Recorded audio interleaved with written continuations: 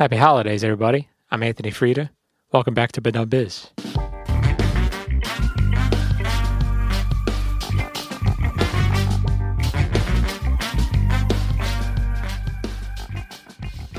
All right, this is part 2 with Joe Fee.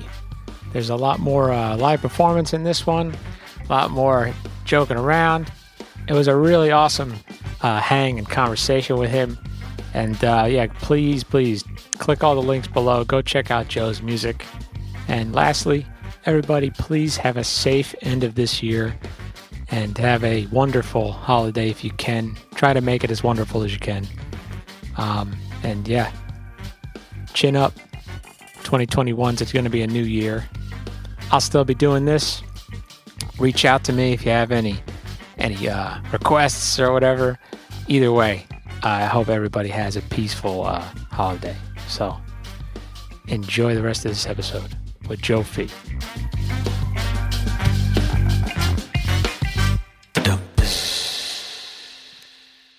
And we're back. All right. We're going to do some playing because that's what's special about this show. Got some live performance. This is going to be improvised, and which is something we do best, I think, at least. We're going to make a left on Center and a right on Seymour, and hopefully that'll bring us to Electric Avenue.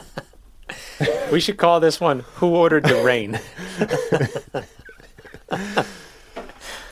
But we'd like to remind everyone that you don't hang out at Electric Avenue.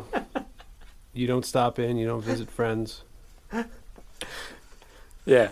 What is it? You can only rock down. Well, once you're on Electric Avenue, you have to take it higher. You got to take it higher. I think that sums up civilization better than anything. All right. Let me get myself together here. Yeah, I was kind of feeling this groove here.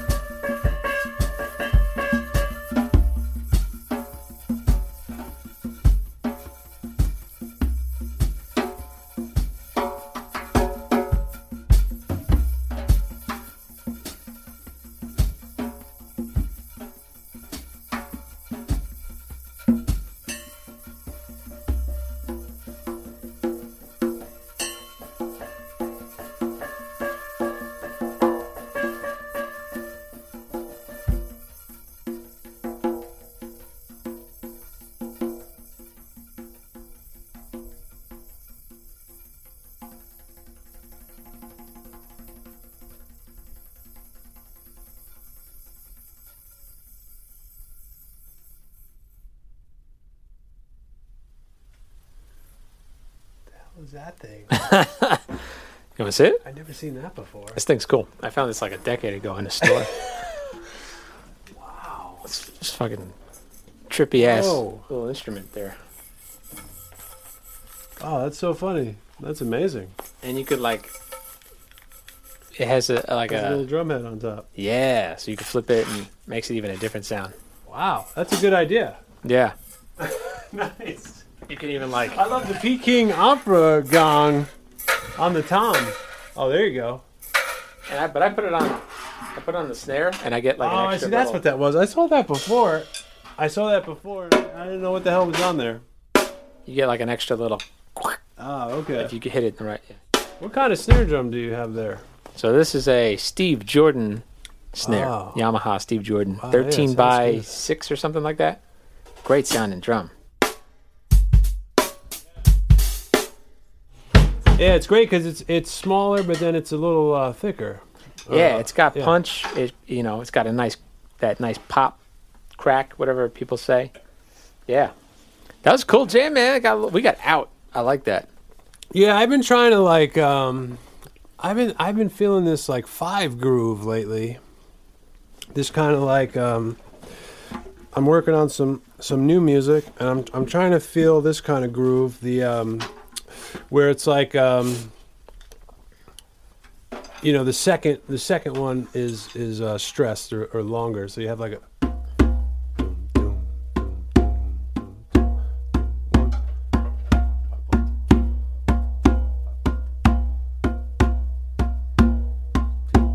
and you can play around with that. I mean, you could have like 1 2 3 4 5 1 2 3 4 5 1 2 3 4 5 1 2 3 4 5.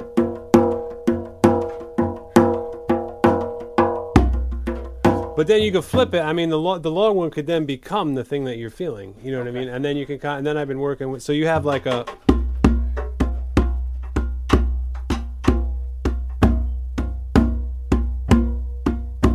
And then you could have like a. I guess if we play it faster, if you have like this kind of thing, and then if you reverse it, you flip it, you make the long one the first beat or whatever you want to think of. Then you could have like a.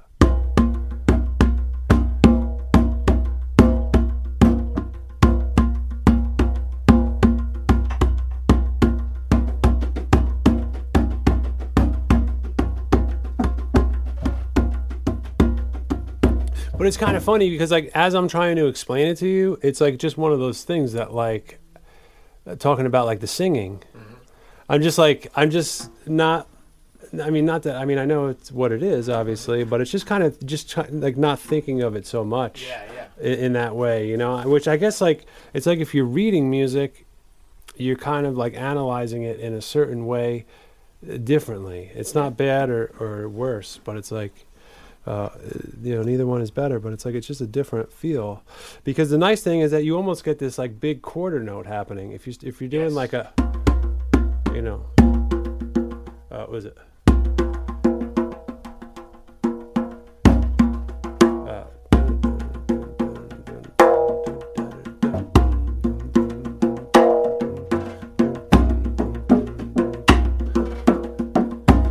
That's it. Yeah.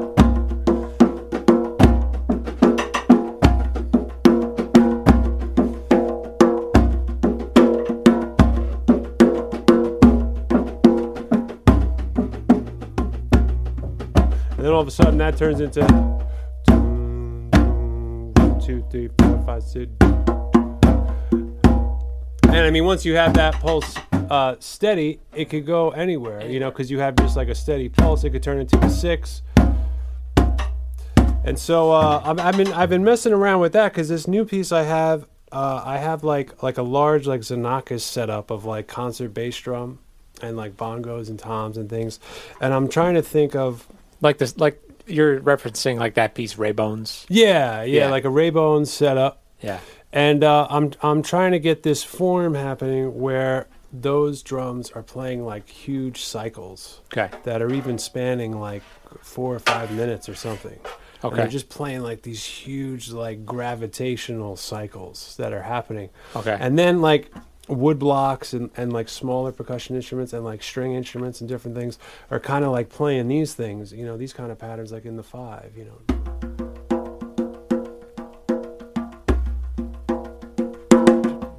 And sometimes I'll change it a little bit too. Like you'll do like a 5, and then I'll add like a couple other measures or something. So you're doing like a 5.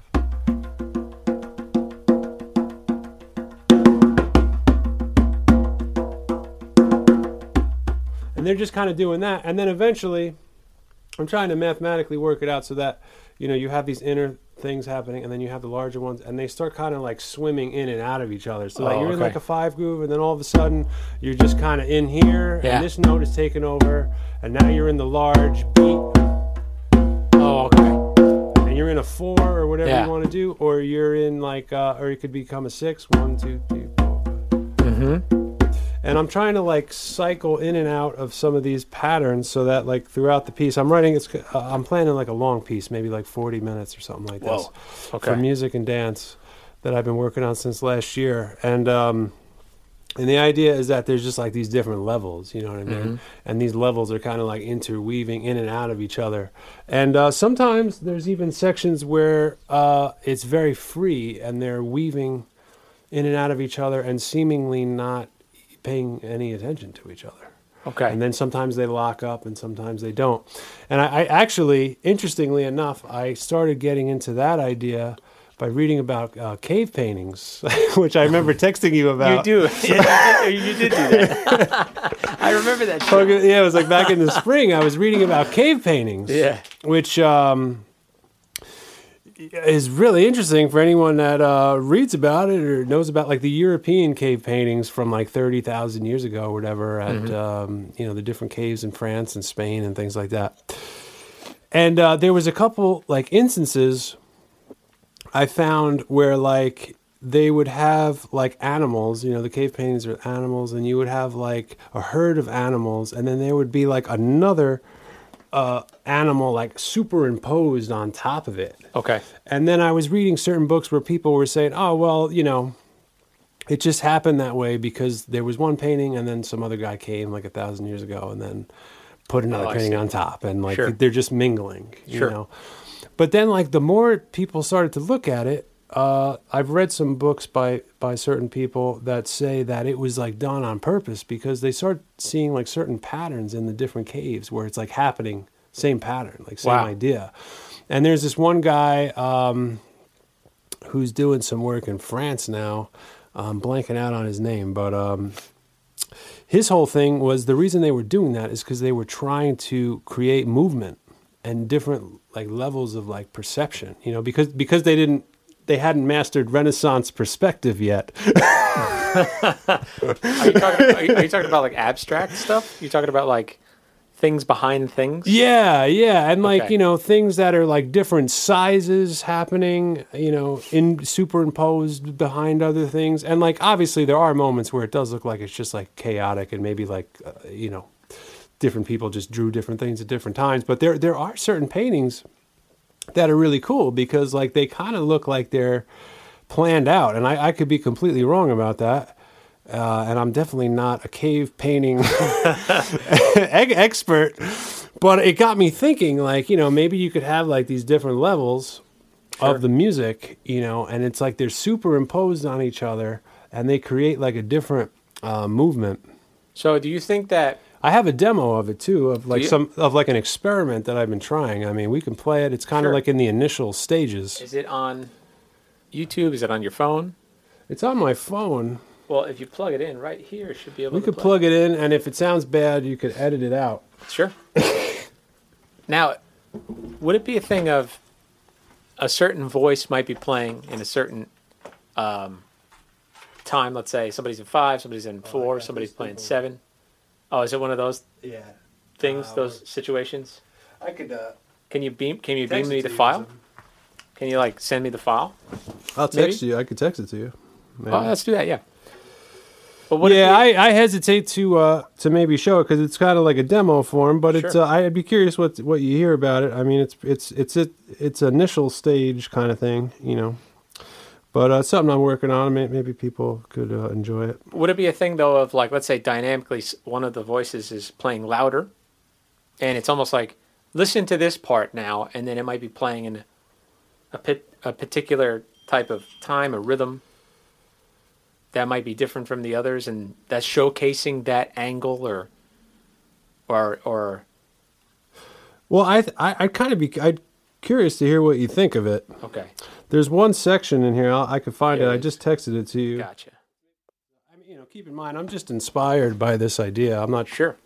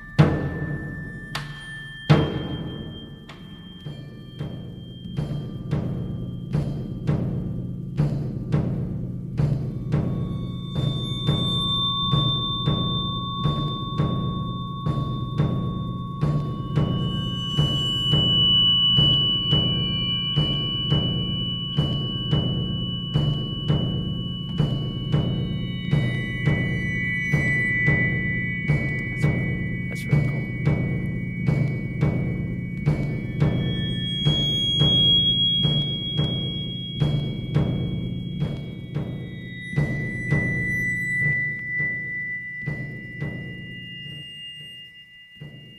Wow. You know what I like is I don't know. This is my only perspective interpretation based on what you've told me about. I mean, this is tribal era. This is like cave paintings, right? Like this is the surviving human, like possibly human that's still in the food chain, human, right? Like sort of, and it sounds like music. It sounds like music that you can't like relax. It's not meaning it's like it's like looking at a movie, right? It's like watching that movie, The Revenant, where he's just I never saw that. he's just trying to survive in this brutal wilderness, gets attacked by a bear.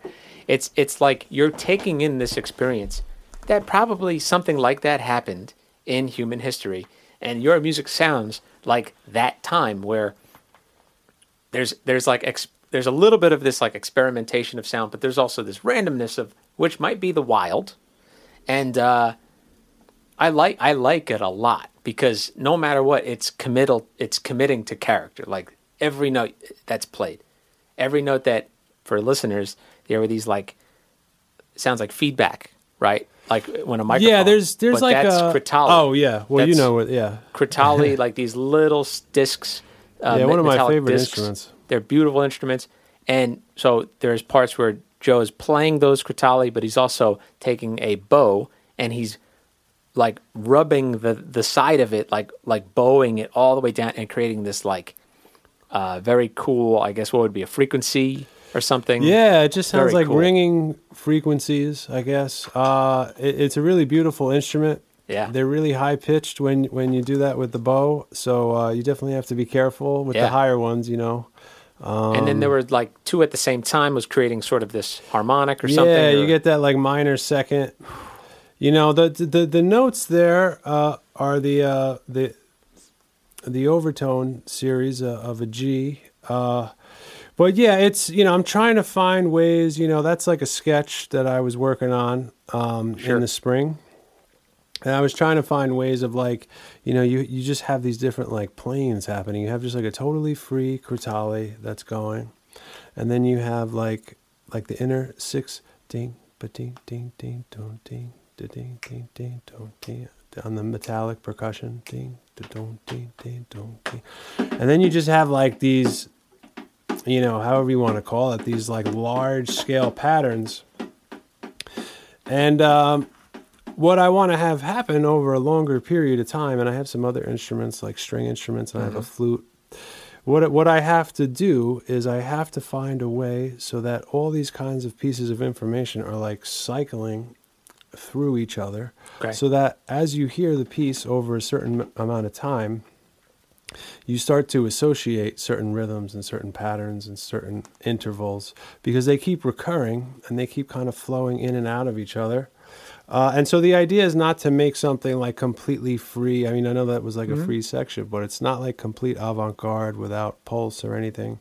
But there's moments where you do get everything at the same time and it sounds very free. And then there's moments where you get grooves, and they're all based on the same patterns. The pattern that the larger drums are playing in that particular little demo there is actually the groove that the smaller drums play later on. Oh, cool. But they're just playing it so slow. It takes like 4 minutes to play it. Gotcha.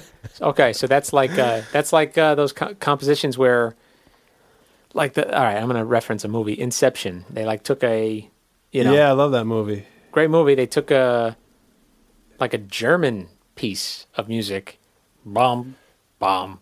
Bus had that type of thing, but they just slowed it down. Oh, really? So it was like, bah, bah. Oh, okay. Yeah, so for what you're saying, it's like there is a sped up rhythm, but you just played it maybe half speed. I don't even know. I mean, the rhythm that the drums are playing is this 5 rhythm.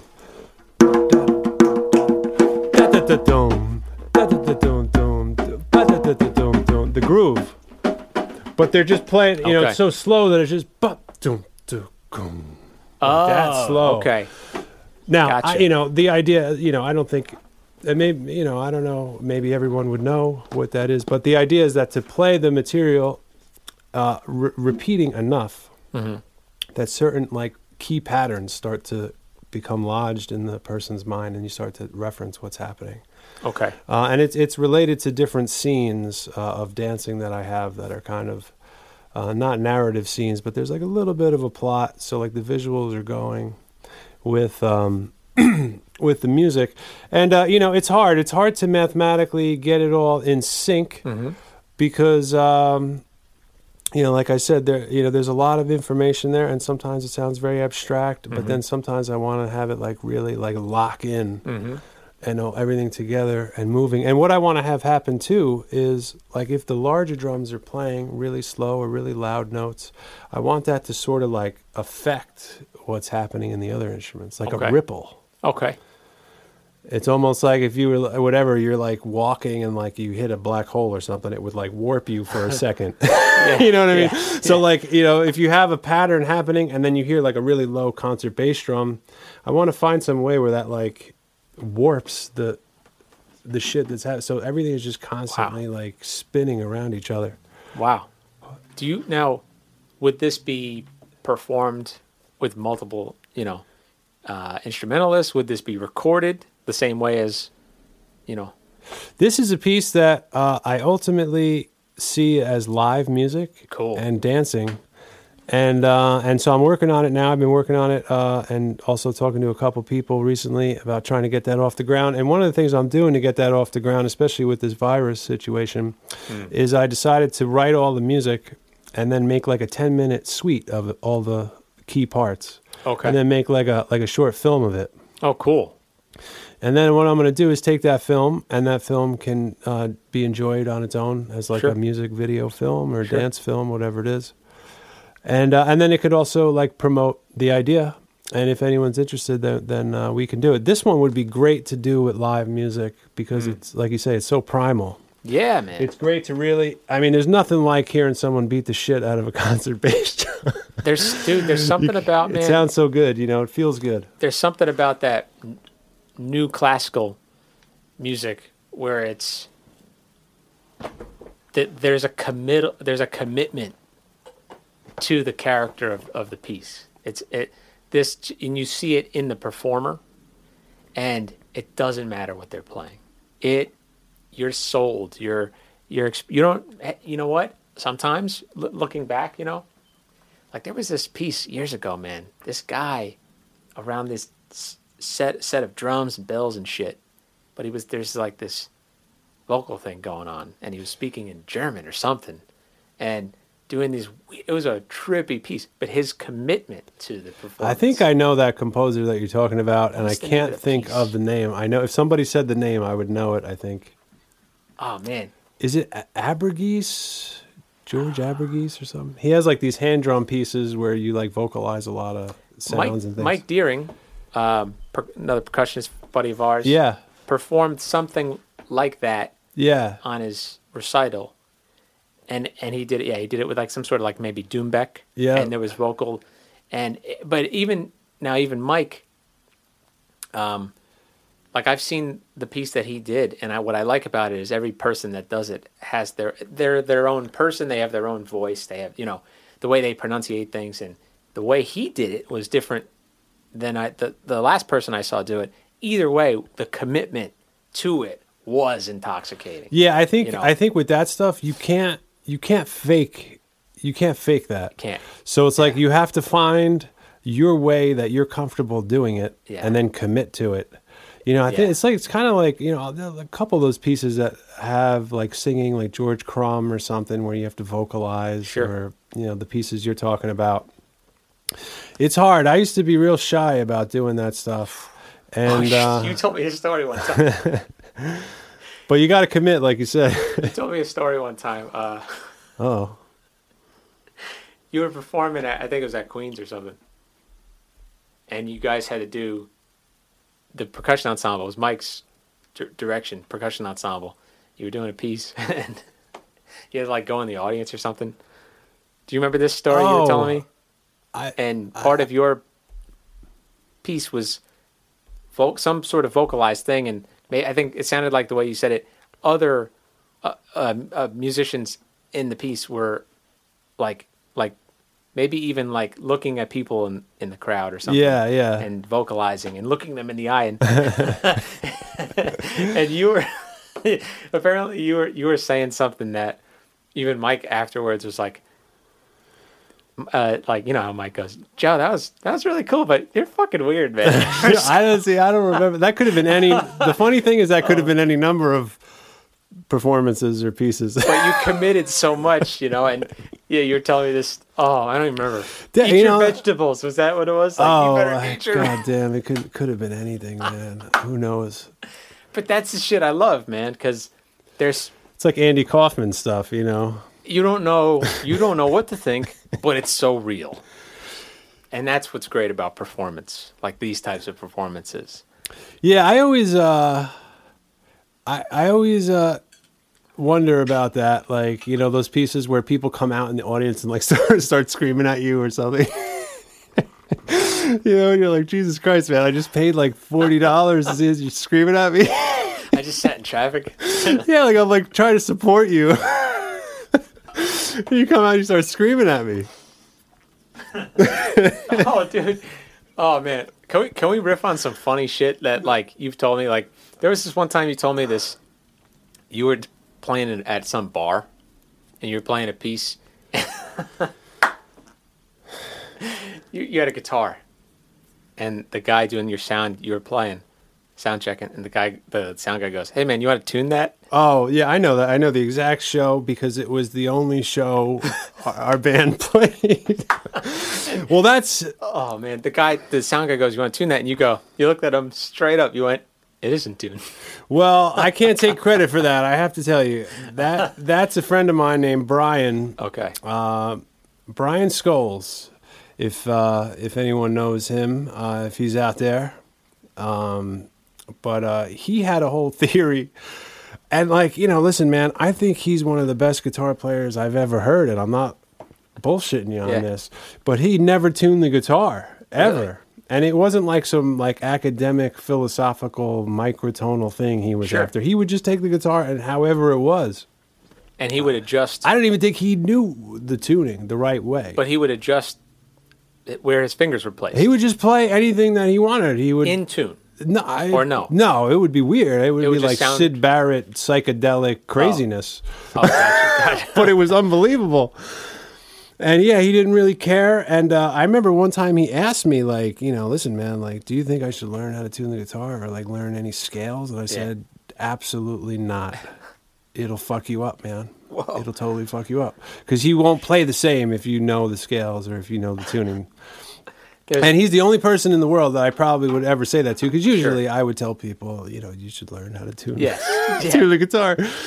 But whatever you're doing, don't touch it. That is that type of thing. Yeah, but he was just I think he's one of these geniuses where he just knew it would fuck him up. It's almost like if I don't know, whatever, man. If you were like some painter that did some great abstract thing, and then somehow if you learn the real perspective, it would fuck you up. And I feel like it would mess him up if he knew. So I told him, I was like, just keep it the way you're going. And so me and him and my friend Mike, who played bass in Scarecrow too, and I knew him for a while, and we played, and yeah, man, he pulled out that guitar and just whang, craziness, and the guy was like, you want to tune that? He's like, yeah, no, we're ready to go, man. I don't know if it was the same, I think it was in the same conversation you told me also, like you were playing, and there were people at the bar, and one guy came up to you afterwards, and he said to you, he looked at you pissed off, and he goes, you have made a complete mockery of music. and then your response was... It probably was the same night. Your response was, thanks, man. I remember it. I remember that guy. You were genuine, like, thank you. I don't know. I can't remember what I said. I remember that guy, and I think it was that show. Yeah. Because not only were we playing that kind of music, we were going out there, but we were opening up for a Led Zeppelin cover band. so everybody that was in the audience, was it was a bar and whatever. But I mean, listen, man, the guy booked us, and I didn't lie. I said, listen, we're going to show up and we're just going to do whatever happens. I think I had like a gong and a floor tom. And I don't know, a fucking Chinese cymbal or something. And he was playing the electric guitar, and then there was like a balalaika. I think Mike was playing balalaika for some god awful reason. That's but that was a great show, man. That was it probably was a complete mockery. But I tell you the truth, we weren't doing it as a joke. We really were playing, and I thought it was pretty cool. I thought there were some good moments. Well, that's the thing though. Like you, that's that side, that angle, that's that perspective of music, creating music, that you and your, the members of your group understood, and you were out in public, like at a public place. Probably in the wrong setting, but your commitment, though. Yeah, we were committed to it. I mean, we did a 40-minute set. I have to pat myself on the back for that. Oh, my God. About 30 seconds in, the audience was ready, but we did the 40-minute set. I love it, dude. I love that, man. That's so funny, dude. I totally forgot about that until you just said that. You've told me so many funny, so many funny stories like that. But the one before I was talking about it, I think you were just saying, you were screaming at this one person in the audience going, you better eat your vegetables. But again, it was part of the piece, and there was a commitment to like whatever the role was and it's cool how like you gave a believable performance, but also there's a comical side to it. Yeah. You know what I mean? I like that. That's some of the questions I have. Like, I mean, sometimes when people are doing that stuff, I wonder, like, if, is there comedy involved? Sure. It's hard to tell sometimes. And I don't mean that in a bad way, but sometimes you're kind of like, fuck, is this guy fucking with me? Like, but here's my thing is I remember... Are they totally serious? I remember watching the guy that I mentioned before. He was doing things like you know what I'm saying? Like he would go like this. He would go like, he'd play a thing, and he would go, and he would like look to the side to see, did I hear something? And he was in character, and then he would go,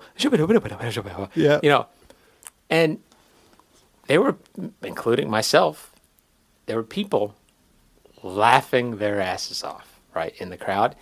And there was a moment where he like annoyingly looked at them like, shouldn't be laughing. And I'm thinking, really? I'm sitting here thinking, Yeah. like, dude, like, we love what you're doing. Like, you're getting a reaction. Like, you can't expect to have you can't expect people to react one way to that. Like, if people are laughing at what you're doing, I still think that's a positive. Like, I mean, it sucks, but I think if you're doing certain pieces or certain styles of music, I think you have to accept yeah, the outcome might be something like that. Yeah. Or not like that, but the outcome might be unpredictable. Yeah. So you have to just accept it and go with it. I remember sitting there during the performance even and watching his hands play these patterns and going, this motherfucker is disgusting as a musician. Like, he's so good. I can't play this shit. And then If it's the piece that I'm thinking of, it's hard. Yeah, it's fucking difficult. It's hard. Yeah, You're watching him do it. Yeah. And then the commitment to the character and all that stuff. It's like I'm sitting there with total respect and enjoying every dimension of his performance, including how comical it was. Because a lot of it is surprise. There's nothing wrong with that. A lot of it is surprise. A lot of it is like, I remember we went to a percussion show, and I did not expect to see that, and I was glad to see it in so many ways. Yeah.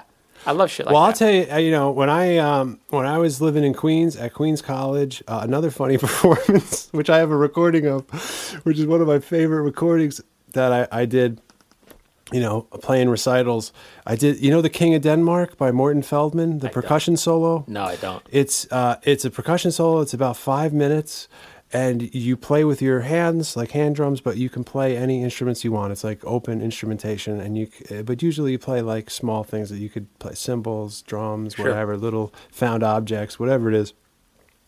And a lot of Morten Feldman's music is very quiet, and this is the same thing. It's very quiet, and so you're playing like a lot of that stuff. Sure. But it's really Can you fucking play just a little louder. Yeah, so it's like just kind of like.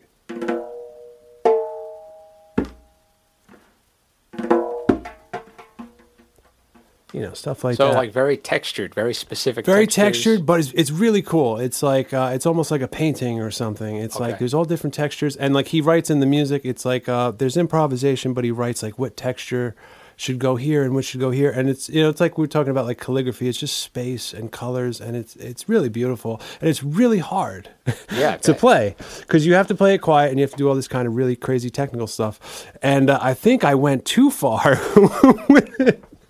Because I played it so fucking quiet. At one point, one of the notes, I had a duct tape. Wait. I had a duct tape that I was like ripping.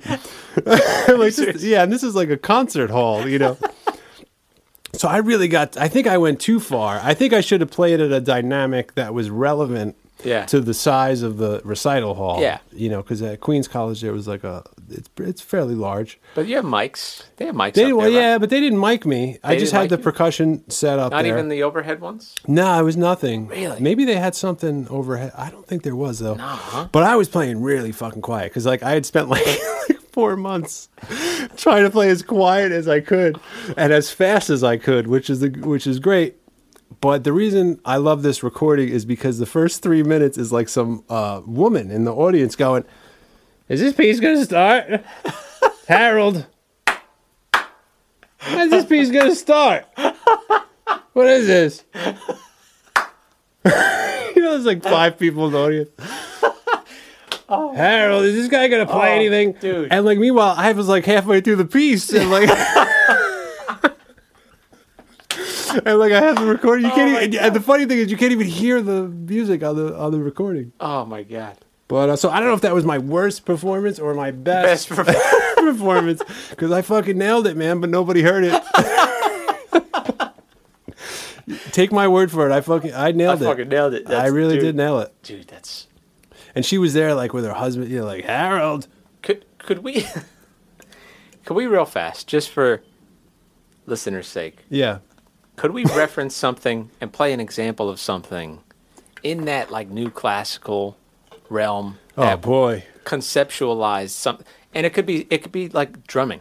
It could be the pattern to drumming and how that works, or it could be clapping music. Something where it's like, okay, there's a concept and this is Yeah. what it sounds like. Do you want to? Can we reproduce something like that just for a second? I mean, we could do like a kind of a cage thing, I guess. Cool. Or What? something, I don't know. Or see, drumming is hard to do because it probably wouldn't sound right if we're both That's playing right. the same drum. Same drum, yeah. Because you need the same tuning That's right. to hear that And phasing you need like that's 4 happening. drums, right? You need it For bongo. 4 people, yeah. But that's an interesting point. Like you said, it's like it's kind of like painting. It's like if you're looking at like Impressionism, or if you're looking at abstract or Jackson Pollock, or then if you're expecting it to be Sure. a Leonardo da Vinci exact photographic representation of something, then it's like you're going to be disappointed. But Yeah. that's not what it's supposed to Not be. what it's supposed to be. And so it's like it's like the audience perception, like we were saying. It's like I guess they have to realize it on its own terms. Sure. Whatever it is. Sure. Yeah, it's like like it's not their enjoyment isn't what matters. It's literally the expression, the composer's expression. It's like you could even argue it's like I just wanted to hear what this sounds like, and I wrote it down. I gave the music out, and I heard it, and I don't care who enjoyed it. I got to hear what was in my head, and that is totally respectable. It challenges the instrumentalists who are playing it, so it's like still serving something. Is it serving the audience? Maybe only the audience that cares and is in that world, and that is good enough. In my opinion. Yeah, I don't think you need to be an expert of Monet's Impressionist water lily period, Yeah. to find it beautiful. Exactly. Or you might not even. I see that's the other kind of thing. You might not even need to know what it is on a technical level. Yep. But I do think you should know enough. Sure. That you could accept whatever it is on its own terms. Sure. It's like you should know enough about Cage Yeah. or whatever, Jackson Pollock or whatever it is. You should know enough that you're not going to a Cage concert expecting 2 verses and a chorus. A little solo in there. Yeah. Well, can we explain a little bit of Cage? Like, can we talk about 433 maybe? Yeah, I'm Like- very interested in Cage because I really loved his indeterminate music Okay. in college and all that, and Yeah. then I'm not quite so into it for my own enjoyment these days. Makes sense. But from a physical or philosophical yes. point of view, there's definitely a lot there. Yeah, I wouldn't listen to it, but as just an experience of art on a certain level, let's just talk about 433. Yeah. Because every time I explain this to people who are outside of that world, they almost get pissed off when I explain to them what this is. Yeah, They almost reject it. And here's what it is. I really want to hear your thoughts I because I love this topic. I fucking love it, and I'll tell you, like, I have a few questions for you. I think it took Mike Lipsy, our teacher, to really give the perspective of it, of what to listen for, and that was helpful. But basically, here's what happens. So you're sitting imagine sitting in a recital hall, and a person in recital attire walks to a piano with a score, a music score, paper, puts the score on the music stand, sits down at the piano, puts their fingers up to the piano, and then this sound right here for a long time. Like, how many minutes? 4 pass by? minutes and 4 minutes and 33 seconds. of seconds, Nothing. yeah. And you'll see every like maybe 45 seconds, minute, they will turn a page and then put their there's hands 3 back. movements in it, I think. Is there? And like this, the whole point of this piece is, and it's so hard to argue against it, because this is what was genius about Cage. Like, as an artist, he's doing what he's supposed to be doing, which is turning a mirror on society, blah, blah, blah, whatever. And he's challenging the audience too, which is a lot of people, like within the first 20 seconds, like that woman, has it started already? Like, you start hearing shuffling, a lot of that, coughing, sneezing, a lot of murmuring, like people, you know, a lot of like scratching of heads. There's so much that goes on, and those sounds of people reacting, that's the piece. Yeah. That's the music in any form. So if somebody literally goes, what the fuck is going on? Like if somebody says that, that's part of the piece. And that's part of that performance for that one. Yeah. And the next performance, it could just be a lot of just murmuring. Like, what's going on here? Like, is this going to start? You know, it could be a lot of like coughing. It could be a lot of sneezing, whatever. That's part of the piece. That's the music. And it's like, listen, it's the same as, and I actually remember an interview with Cage where they asked him, like, what do you consider, what's music that you listen to? And he had this like New York City apartment with the windows wide open in the summer. Yeah. And he's like, this. And it was just a lot of like traffic, honk, honk, honk. Yep. You know, like and he's like, this is music. Well, I have a question for you, but I want to say a performance I saw of 433 somewhere in New York at a loft somewhere or something like that. And they were doing, I think they were doing 433, or they were doing another piece that has a lot of silence and maybe like some sounds every now and then, but like lots of silence, like for 20 minutes. Yeah. Like a piece like that or whatever it was. And there was this guy who had like a whole desk set up. He had like he was like painting the performer. He was just in the audience, and like no one told him to do it, or he didn't do it. And then, you know, he needed a better chair because his chair was like fucked up. So he went across the audience and pulled another chair, and he was making a lot of noise. And at some point, the person that was doing the concert came over and was like, kind of like, listen, you got to keep it down, man. Like, we're doing the show right now. And I always wondered, because like I thought, like if Cage was there, like he probably would have loved that this guy, you know, right? Like it would have been part of the energy of the piece. But the way you know what I mean? The way you just like telling him to stop that, I think, is against the whole point of the piece. But hold on, I could be wrong. The way you just described that to me, I thought you were going to say like that was the piece. Well, that's what I'm saying. It's like that's part of what's happening, and that's just as much as what's happening as the fire engine that passes the window that you can't control. Yes, you know what I mean. Like, so you can't stop that from happening, and that's part of the piece too. So. Like it's like this. I love the idea of all sounds are beautiful, man. Like you guys probably heard that. Like, I live on a street. Like, I'm not going to get the perfect recording. There will be some asshole in a motorcycle that passes by. Well, and, you know what I mean? Asshole. You know, sorry. I'm not the only one on this block that there's a couple people that have those Harley motorcycles, and they're just so loud. But I'm the drummer on the block. Yeah, and if I'm pissed off by that, then, you know what I mean? But yeah, that because there's like isn't there like multiple eras of Cage? There's like early Cage stuff. Like the constructions apparently are more early Cage. Yeah. See, I want to ask you a question just as a drummer, and like, you know, you played Cage and all this stuff. Sure. Just to hear your opinion of it, because I love the early music, the pianos, prepared piano. Yeah. Normal piano solos. The percussion music is like some of the best stuff. Best ever. Percussion quartets, trios, whatever, all that stuff in the 1930s, all that stuff. Imaginary landscape and like the radio stuff. I mean, it's so unbelievable. And but the thing about the indeterminate stuff, like the chant stuff that you're talking about, I guess from like the 50s or so onward, something like this, where it's like you're just accepting the things that are happening. The question I started thinking after a while, which would be cool to hear your opinion, is like, I thought to myself that like two things. You know, if the idea is complete freedom and acceptance of everything,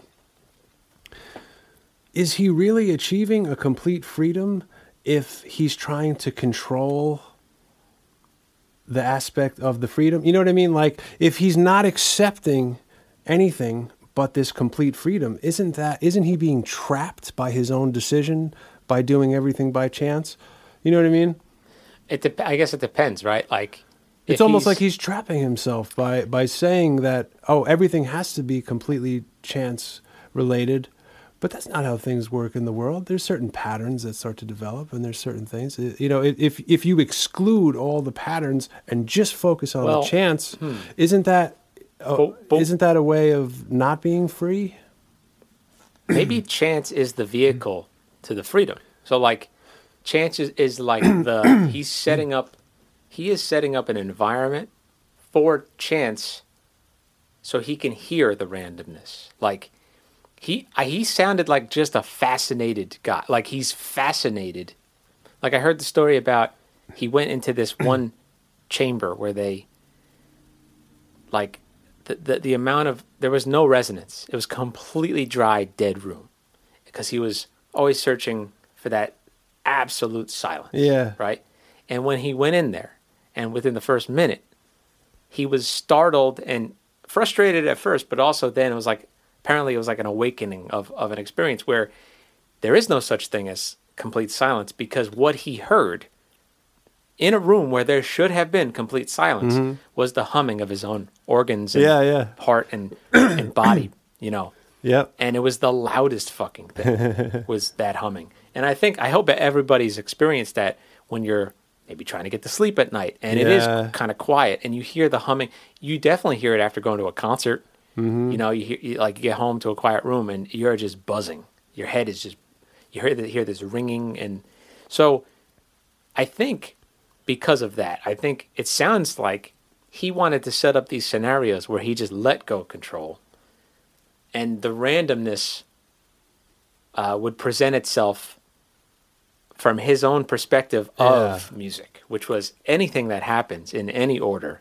But it's funny to me because that seems like somebody who's very control oriented. Because if you're, in other words, let's use the motorcycle as an example. You're sitting here and you've decided that you are going to do a complete chance. You know what I mean? Like, that sounds like very egotistical. Like, I'm going to decide that I'm going to sit here and that any sound that happens is now chance.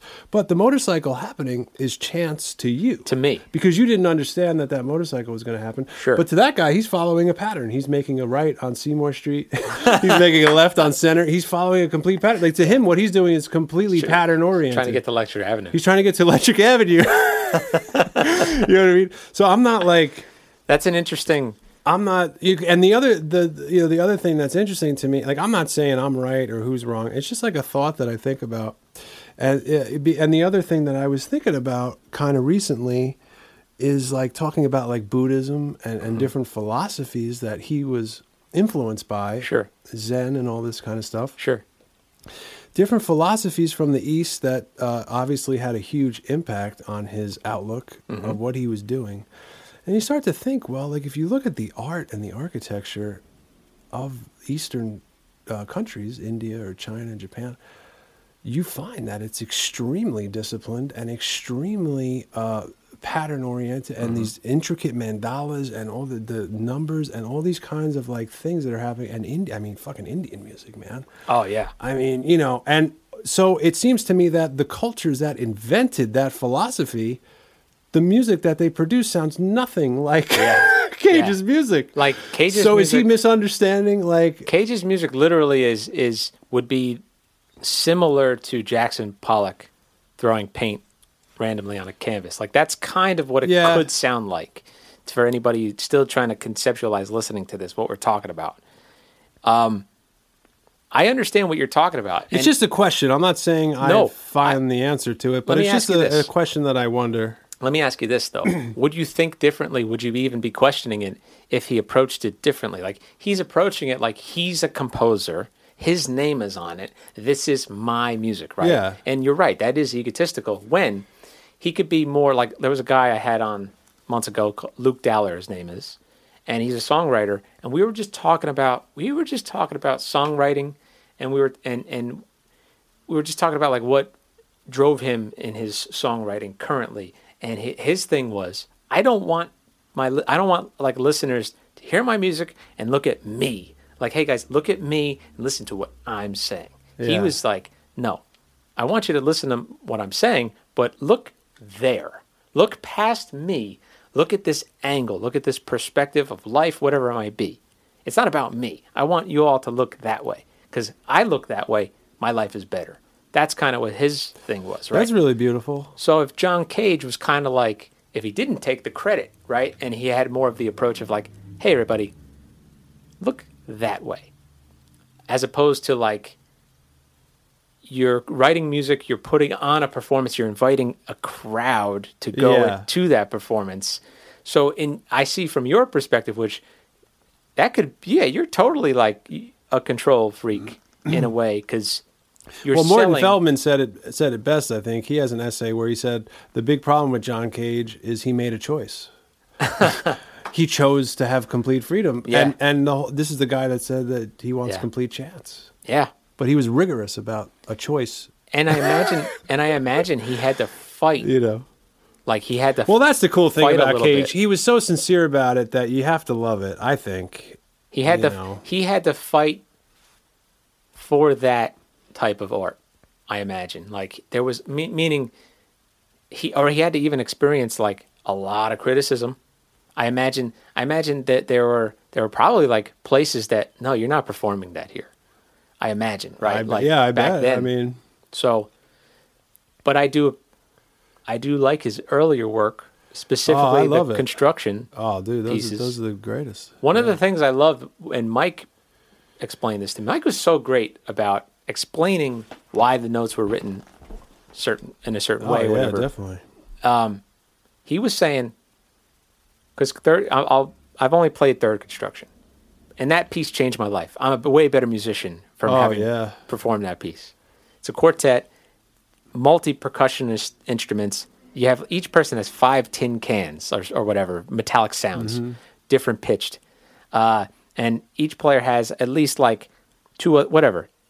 There was a thing of each part had its own character and whatever, and then the way that it would pass, like emphasis on who's driving the melody or the right. It would be traded around each part, and the rhythms were so complex. It's fantastic chamber music, but it still grooves, and like it has a primal energy, and it's all there. So he apparently, from what Mike I remember telling us, there was like the World's Fair, and he would go to the World's Fair and see, music being performed that were from other countries, basically. It could be West African, whatever. It could have been South Indian, who knows, right? And he listened to the rhythms, and he realized that, they're not structured. Their music, their rhythms aren't structured like ours is, like exact numbers in 4 and blah, blah, blah, divided into this. And obviously the sounds of the drums and the instruments they were playing. And so he was trying to imitate those sounds, right? But then there were things that he did, like, for anybody listening who knows what a lion's roar is, and whoever doesn't, you take a floor tom, this is a floor tom, and no joke, you cut a hole in it. Yeah. You put a rope. Yep. And then you take like a wet rag, and you literally pull the rope, and it creates this vibration. Yep. And it's like it literally sounds like a lion's roar. The whole purpose of that was he wanted, like he had all these little techniques because he basically wanted this sound, maybe, which was zzz, like a long sustained roll, maybe on the floor tom even, right? Whatever it might be. But he couldn't, first he couldn't get percussionists to want to play this shit. The classical percussionists, apparently. This is what Mike's telling me. Well, I think that must be true because I think it was so revolutionary that even if they wanted to play it, maybe they didn't quite understand it or have the technique. This guy's talking about coffee cans and brake drums and shit. Like you had to cut your teeth on this piece. And it doesn't matter. And it's hard to play. The best percussionists would have to cut their teeth, right? And so because they couldn't get the percussionists to play this shit, as he's writing, he's like, I want to hear this sound, kind of like you, like, I want to hear this sound. I need this sound. How the fuck am I going to do it? So he and the other, I guess, composer friends that he had or whatever, who were not percussionists, they played these pieces they did not have the technical facility as percussionists to perform these roles on the instrument. So that's where like the creation of this like this idea for this lion's roar came about. And whatever there was a thing of I know it's in ionization because Is I it? played the lion's roar part in ionization. yeah. And I mean, in Third Construction, when Cage puts that lion's roar, I mean, those moments are like terrifying. It's like yeah. some primeval, energy or beast is like in there. Even that bass drum, what would you call that? When you take you basically create friction Yeah, on a big I love bass that drum. sound. Yeah, And the way that I've seen it done is you take like a rubber ball, yep, you pierce it with a little stick, and you just rub the bass drum, this big concert bass drum, and it creates almost like this whale call. yeah. Right. It does, man. It sounds otherworldly. It sounds like in the cave or under the water or Yeah. something like that. Yeah, Yeah, I mean, it's gorgeous though. there were like things of like taking a shaker. Let's see if I have. Oh, here, this fucking thing. I think I used this back For then. Third Construction. Yeah, like Oh. you needed a sound that was Yeah, that would be good. just. Yeah, So again, they didn't have the facility to do this shit, so I had to create ways to get these sounds. I personally think it worked out better. it probably did. I mean, because I'm sure by being forced to do those things. I mean, even like the prepared piano, like being forced to. Can you explain that? Well, the prepared piano is where you open the lid of the piano, and in the strings, you put whatever objects you want. Screws and bolts work really well, and I think he used erasers On the strings, right? you put the bolts like in between the strings, Okay. so that when the hammer hits the string, it'll shake the string, but also vibrate against the bolt, and it makes this kind of clunking noise. But depending on where you put them, you can get different overtones and different sounds and different things. And Sure. he worked out like specifically like what measurements, like where you would place Really? each bolt and where you would place, what key and what note and where down the string you would do it, all those kinds of things. Golf tees you can put in there, pencils, whatever. Sure. Erasers sound really cool for like low tones. Yeah. But yeah, coming up with all these kinds of things. That's why I love electronic instruments. I really love it. I love the amount of Like synths, you mean? just anything synths and whatever kind of sound design and different capabilities that are out there. But I just love acoustic instruments so much. I Yeah. love the exploration Yeah, man. of working these acoustic things out, and it never gets old. Yeah. To me, like speaking of what we said to start, like about just being a percussionist, I guess it's Yeah. just like part of just exploring. There's so much going on. Yep. And so I love electronic music, but I mean the world of acoustic instruments. And like Cage, just taking the brake drums from a car and Oh yeah. hitting them with sticks and all that, and just all these things they were forced to do. Yeah. That probably, I'm sure once they did one thing, they probably had 7 more ideas about what they can do Yeah. about other things, and it kind of opened up everything. Absolutely. I think I've said it on this show, which is if you're a percussionist, you might have found yourself in like a junkyard looking for something to make a specific sound because the composer of the piece gave you a vague fucking like what they wanted. Metallic, high pitched, whatever sound or whatever it might have been. And now you're searching like what you're in a junkyard with a mallet. Or you know you're what I in mean? like a Home Depot, and the guy's like, yeah. "What kitchen That's right. thing are you trying to fix?" And I'm like, "Dude, I'm trying to play Cage's second construction rehearsal B. Do you have? Where's your tubing?"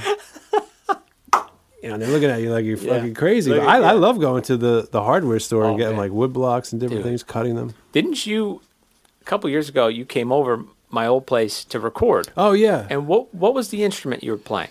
those were just wood blocks that I got at Home Depot. Like 2x4s? 2x4s, and you put them on foam. Yep. And, you cut them to different lengths. And, tell you the truth, I didn't spend like an incredible amount of time like figuring out the mathematics of it. Sure. But I cut a whole bunch of them until I can get, I actually made a note that was a little above D. Okay. on purpose. And then from there I made a couple other notes. But they sound great because they're like wood blocks, but they have this like tribal feel to them because they're It sounded amazing. They sound great. You know, if you have a really good microphone and you put them on some foam or yeah. something, and if you mic it correctly, put a little reverb on there, you get the right mallets, they could sound really cool. Yeah, man. Like, and obviously how you play it. And you, out of all people, you can get, like, you can capture really good character when you're playing, you know, when you're making these sounds. And then, real fast, let's just reference, and we should probably end with a little jam. Yeah, But yeah, definitely. can you talk just a little bit about, because you've done a lot of Harry Partch performing. Yeah. Right? And that's a whole other fucking... That's a whole nother universe. But Harry Partch, how would you describe it? Like microtonal... Yeah, Harry Partch, you know, most people call it the microtonal world, I guess, because he was alive from 1901 to 76, I want to say. Okay. You could correct me on that, but those are the time periods, I think, that he was alive. And, you know, for lots of reasons that we probably can't talk about, there's lots of philosophical reasons why he came to this conclusion, but he basically just decided that he wanted to have more notes than the piano was capable of playing. Sure. So you have a piano, and it can play 12 notes, and every other note on the piano is just a repetition of those 12 notes. Just So you have- higher or lower pitch? Yeah, just higher or lower. And basically, to keep it simple, he just decided that he wanted more notes. And if you start doing some research, you find out that, yeah, you could have as many notes as you want. There's no law on how many notes you need. The piano uses 12 notes, but he came up with a system that uses 43 notes in every octave. Yeah. And because notes are just frequencies, and you could potentially have as many frequencies as you want. And so he made a system and built his own instruments. A lot of them are percussion instruments, marimba, xylophone looking instruments, but also a lot of string instruments like harp looking instruments and things like that, and keyboards like reed organs. And he kind of made them look like pieces of art too, right? Yeah, and they're really beautiful. That's the other thing. If you Google Harry Partch and you look at his instruments, a lot of them are really, really beautiful. Like he has a marimba that's in the shape of a diamond, and it's just gorgeous. It's made out of bamboo resonators, and like, you know, there's like lots of hanging gongs and marimba, and you know, and it's a beautiful choreography to play them too, because they're slightly unusual shapes that people might not be used to, or whatever it is. They kind of force you to play in a sort of very physical way. So it's also beautiful to watch people play those instruments, and they sound really interesting if you haven't heard that kind of music because of the extra notes, you know. I like it. I like that you have to. I was blessed to go to Montclair State and get that experience because I never did Harry Partch. I kind of regret it, but I got to witness the performances. I got to learn about it. Yeah. Like Dean Drummond, took class with him. He really went into detail about it. And you just learn how to open up your mind to what could be considered music, art, performance, whatever. And then what that does is allows it, first of all, I feel like at a young age, maybe you're different, but for me, I was imprinted with this, what music I like, and then that becomes a trap because everything is a genre. There's all sorts of traps, yeah. You're just constantly getting into traps. But what that allowed me to do, or what learning all this shit allowed me to do, it freed me from those, you know, shackles and bounds and whatever. And now I can listen to anything with an open mind and find something that I like about it. Yeah. You know?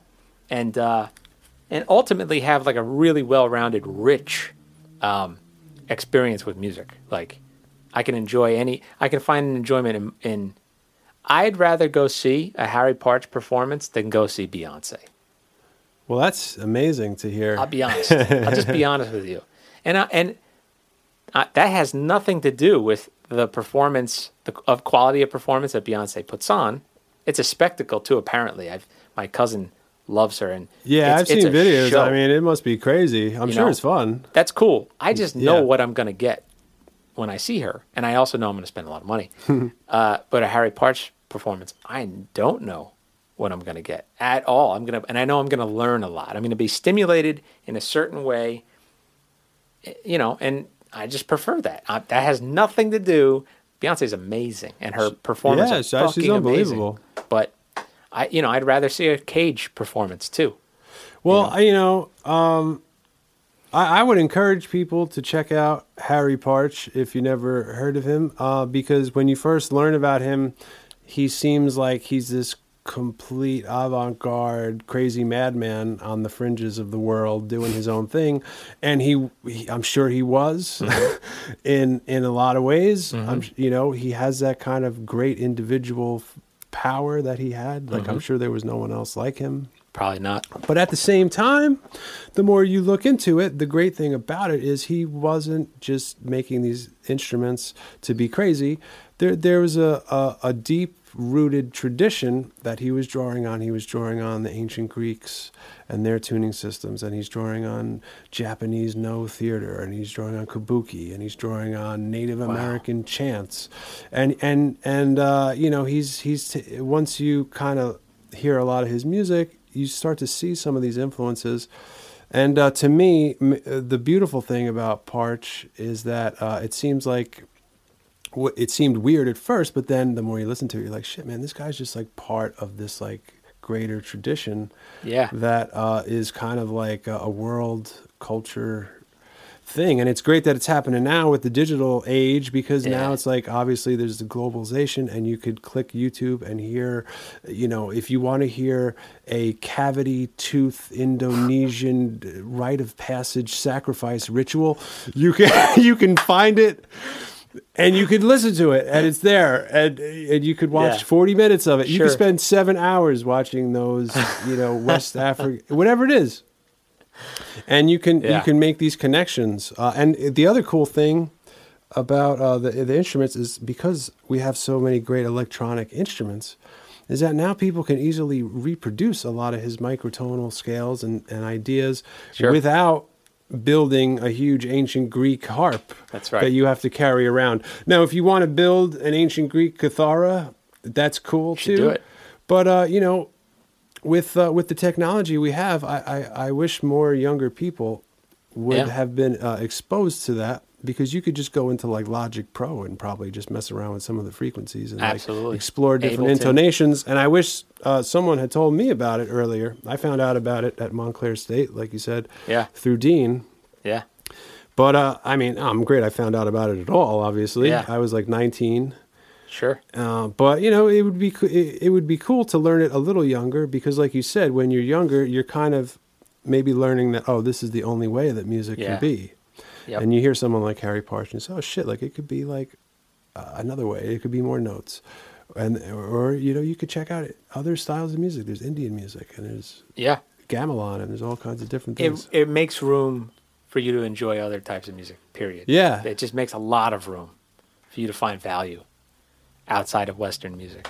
So yeah, definitely. Yeah, man. You want to jam a little bit? Well, I think, listen, man, it's been incredibly amazing to talk about these things. And I'm extremely happy to have this conversation, because it's my favorite thing to just talk about stuff like this. Fuck yeah, man. And, I could sit all night and just go off and just hear people's opinions. And, I'm not trying to say I have the answer to anything. No. But I like just posing questions and just kind of talking and seeing where it goes. So it's been really beautiful talking about this stuff. I appreciate you coming on, because,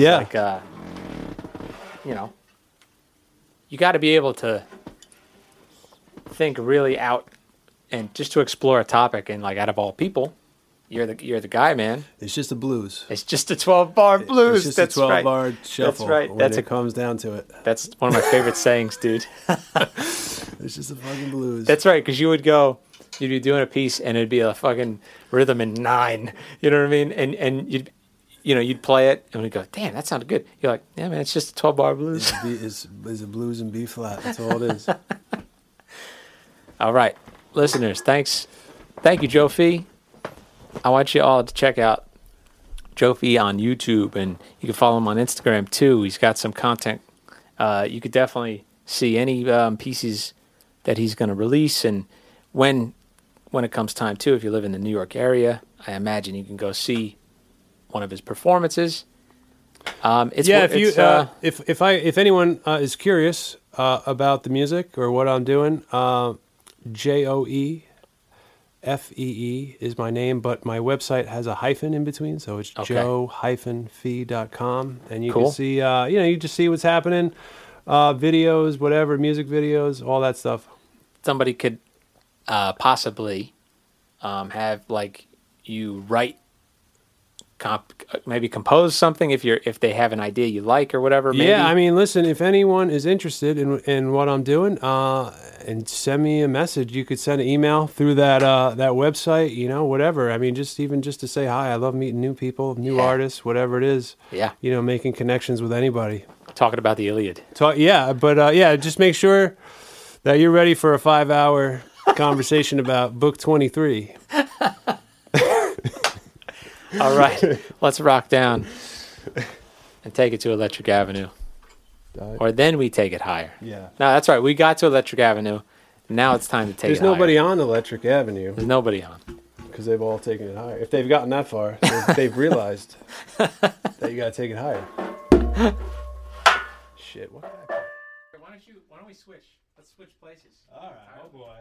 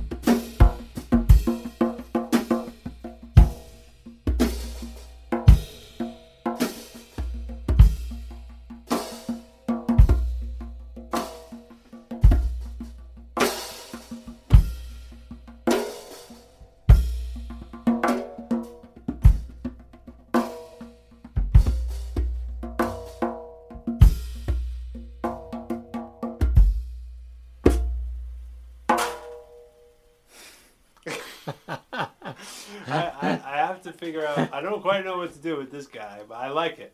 Yeah. I have to give it. Give it a nice whack. Yeah, it sounds like I gotta get used to it. There you go. Yeah, man. Nice jamming. I was trying to do Good something shit. there at the end. Yeah. Thank you so much, listeners. Go hit up Joe Fee on Instagram and YouTube. Thank you, Joe. Thank you, Anthony. It's been really amazing.